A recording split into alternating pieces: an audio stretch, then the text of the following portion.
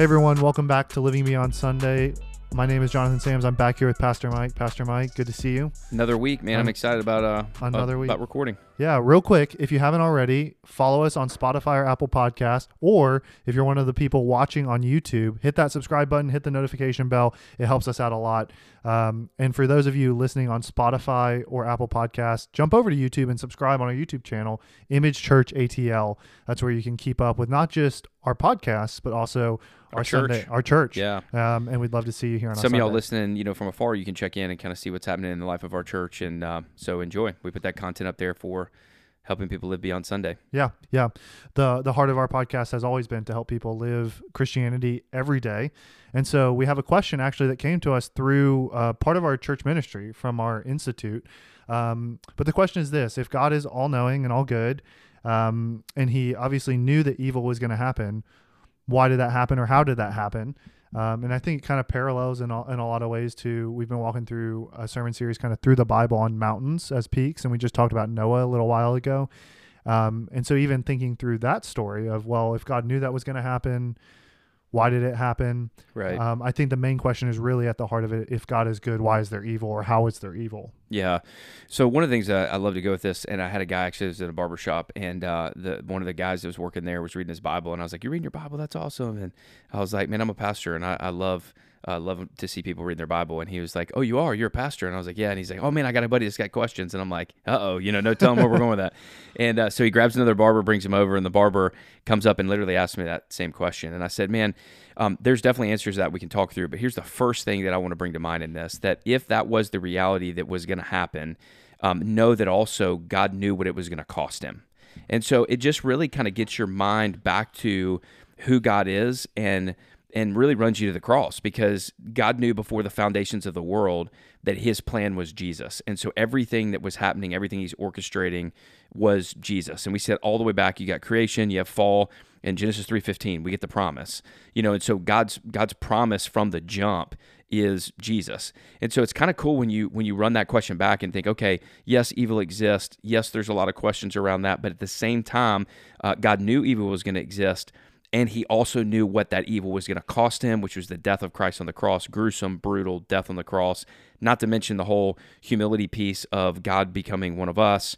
And man, there's a lot there that I think really should direct our eyes back to God to go, man, if God knew that was reality and he still went through with it, that it helps us see that it is, according to God, the greatest way in which he can get glory. Yeah. And that's ultimately the goal. Yeah, so I think it goes we can start with this, like what is God's ultimate purpose?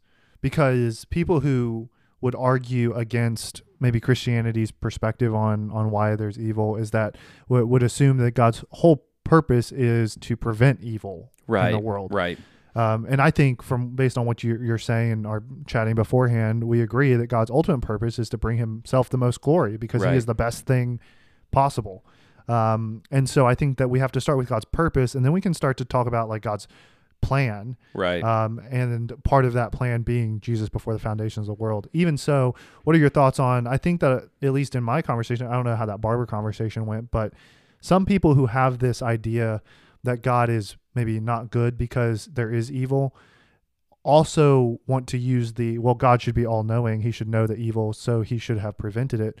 But then also when they talk about Jesus, think that Jesus was like a reactionary thing. Right. That, he saw this was the solution. But what you're saying is no, like Jesus was always the plan. Right. Always. Yeah. And I think part of the problem with this whole conversation and where it gets so distracting is the focus is more on evil than it is on God. Right. And so what I think is so frustrating about these conversations so often is we're focusing all of our time on like evil. What about evil? What do we do? And where'd it come from? If God knows this, if God knows that. And it's like, man, at the end of the day, we can run down a bunch of rabbit trails, and we're going to talk through some of those different places, but we can't miss Jesus. We can't miss the glory of God, because God is after his glory.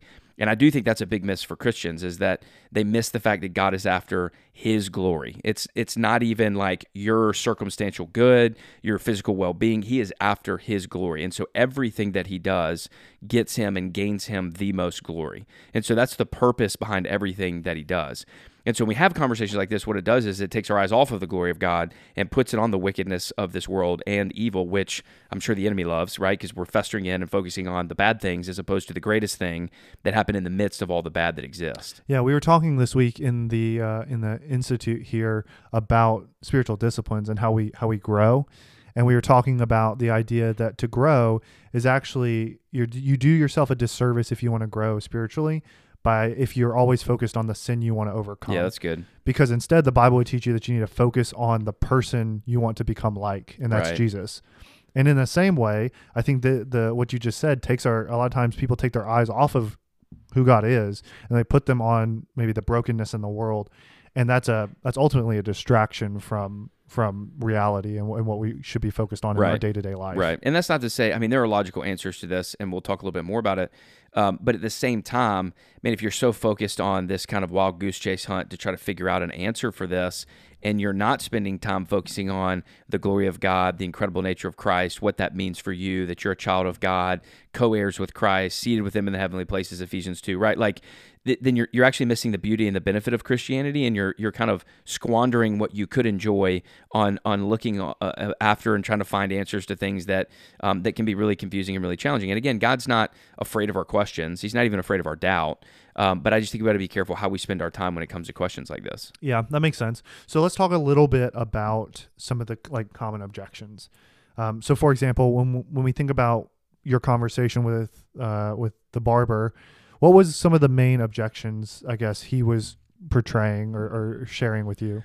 Yeah, I think really a lot of it's rooted in another question, that is, why do bad things happen to good people? Yeah. And so there's this assumption that we're good people and bad things happen. Well, then why do bad things happen? God, I can't believe you would allow this. If you're all knowing and all powerful, like, why are we enduring these kind of things? So really that's kind of the root, I think, in why we get to this part. Why does evil even exist at all?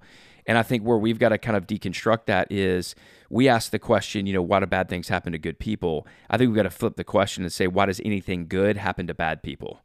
And so recognizing that the brokenness of this world that we're experiencing comes as a result to choose to rebel against the God that made us. And so we really deserve nothing, and God has given us a ton of grace, common grace. Grace is getting something you don't deserve, and that common grace is waking up every day, procreation, tasting good food, right, enjoying nature. There's a ton of common grace Right. that we miss that we really aren't entitled to. And I think there's this assumption, man, we're seemingly good people, and therefore God's allowing all this bad to happen. And it's like, no. We're in a broken world. We're broken people. Anything good that happens is a gift and part of God's grace. So I think some of it's coming to the realization of who we are and where we stand before God. I'm preaching the Mount Sinai this weekend, talking about the Ten Commandments. And one of the things that is so important about that is God gives those commandments specifically to be a mirror, so we get a glimpse into our own hearts, that we Right. see how wicked we actually are, so that we see how amazing He is. And, it's one of those things that I think we've got to come to grips with, of understanding that we're not morally good people, and we deserve to be separated from God and really destroyed from the face of the earth. And yet God has demonstrated His love for us, Romans 5:8, that while we're still sinners, Christ died for us. Yeah, that makes a lot of sense. I think that obviously that's a hard truth, I think, for most people to grapple with. The idea that the gospel is offensive. Right, that's what I was going to say, right. Yeah, like right. the idea that you are so worse than you could ever imagine, but you're so much more loved than you could ever hope. And that's what people miss a lot of times. Right. We hear that I'm so worse, but we don't hear that I'm so loved. And Right. There's an example, I think it's Rembrandt, who's a phenomenal painter, right? Like, he was famous for like his display of light in all of his artwork. And he got asked about it or something, like, man, how did you do this so well? And he's like, man, in order to bring out the light, I've got to really focus on the darkness. And I think for us, we don't see the beauty of God's love until we see the darkness of our hearts. And so what happens is we get in this like kind of woe is me, I'm so bad. And it's like we get locked in that place and we miss Romans 8:1, therefore there's no condemnation for those that are in Christ Jesus. And so where do we find ourselves? Well, God, why are all these bad things happening? Again, not a bad question, but I think it's just the wrong question, as opposed to saying, in the midst of the bad, you have provided something good, and you have created and cultivated and orchestrated a rescue that will one day pull me out of this broken world into your perfect, harmonious kingdom, where there is no more hurt, no more pain, and no more tears. And again, where does that lead us? It leads us, not our good, but the glory of God, that He would choose to save us and do that in our lives. Yeah, I think obviously this is kind of a more philosophical topic than we normally go for, But I do want to make it practical for our listeners. And I think the whole why do good things happen to bad people is a very practical question that people are asking themselves in their day-to-day life. But even like for Christians, I feel like that's a more of a question I hear from non-believers. But when it comes to Christians, thinking through how you live your life and how maybe how you approach different trials in your life, this is a fundamental question that plays itself out in how you respond in those moments, right? Yeah. Like if something bad happens to you, you encounter some evil, your perception on why that exists, how that exists, what God's role in that is, does factor into how you will respond in that moment, right? Yeah. What are some common things you've seen from different people in their walks with Jesus on where this question has maybe affected how they've attacked different problems or trials in their life? Yeah, I mean, I think for a lot of people, they assume that any evil or broken circumstances they encounter is God's fault. And it's like, God, why are you doing this to me? Why is this happening? Again, those are not bad questions. I mean, David asked them plenty of times throughout the Psalms. I think what happens, though, is it sends us down a kind of a spiral of viewing God in a negative light as opposed to viewing him in a positive light. I think about Psalm 23, yea, though I walk through the valley of the shadow of death. You heard the yea there. I will fear no evil. I learned it in the King James Version. Yeah, that's right. But I will fear no evil because your rod and your staff, you comfort me.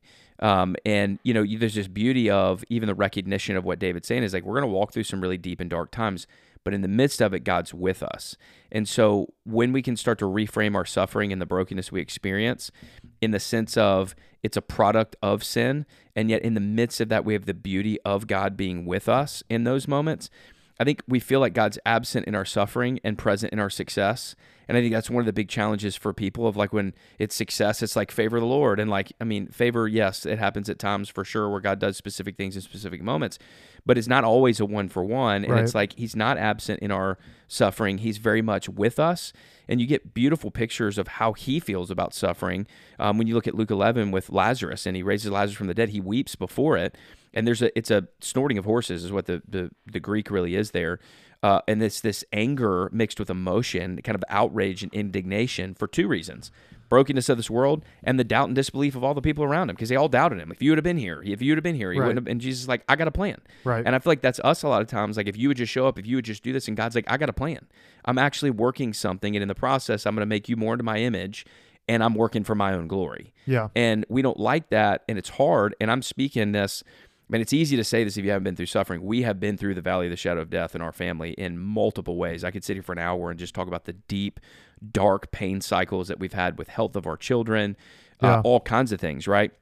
And in fact, I had my son's represent my son today. It's Rare Disease Day. Yeah. He got diagnosed 2 years ago with a rare genetic disease. 150 kids in the world at the time had it. It was discovered in 2014, and it just wrecked us. Yeah. And has been a hard journey.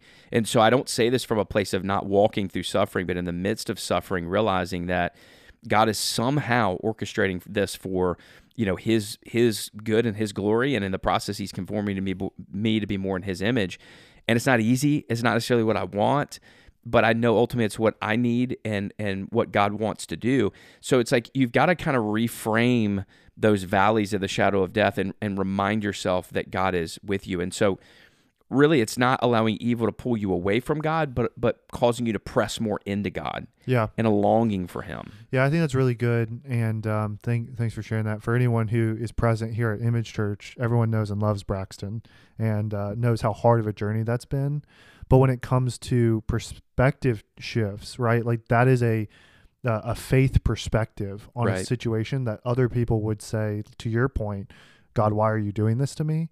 But even that is, we cannot begin to understand or fathom the extent to what God will use that situation to bring people to know him for the first time and for the rest of their lives, or for people to look more like him, or for his glory. Like I think I so often forget the extent of God's omniscience and presence, that his plan isn't just unique to me, but something that's happening to me has everlasting impact around rippling effects that God's a global God. We have no possible like understanding of.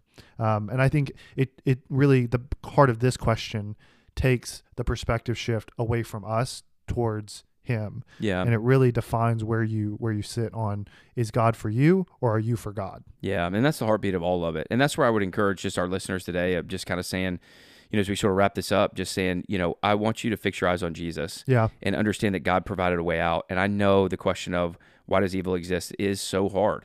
But what we do know with concrete evidence from God's word is that before the foundations of the world, God's plan was Jesus. Yeah. And evil is in that particular situation. And God works in his sovereignty and in his providence in the midst of it. And it would ultimately cost him way more than it would cost us. Yeah. And I'll add, and there will be a day when he will come back and restore all things and make all things new, and we won't have to experience evil and pain and suffering anymore. And so hopefully today this podcast has been encouraging for you. I know it's a very heady question. We didn't spend a ton of time like other podcasts might do, but hopefully it's given you some handlebars as you've watched or listened to this question and encouraged you along the way. And if you have other questions for Pastor Mike or for us, please feel free to email those to us at pastormike@imageatl.com, or leave a comment on the YouTube video. And every now and then we're known to give away some prizes to people who comment on our videos. So make sure you do that. But with that being said, we will talk to you in the next podcast. We hope you have a great week and continue to live for Jesus, not just on Sunday, but every day of the week. And we'll talk to you in the next one.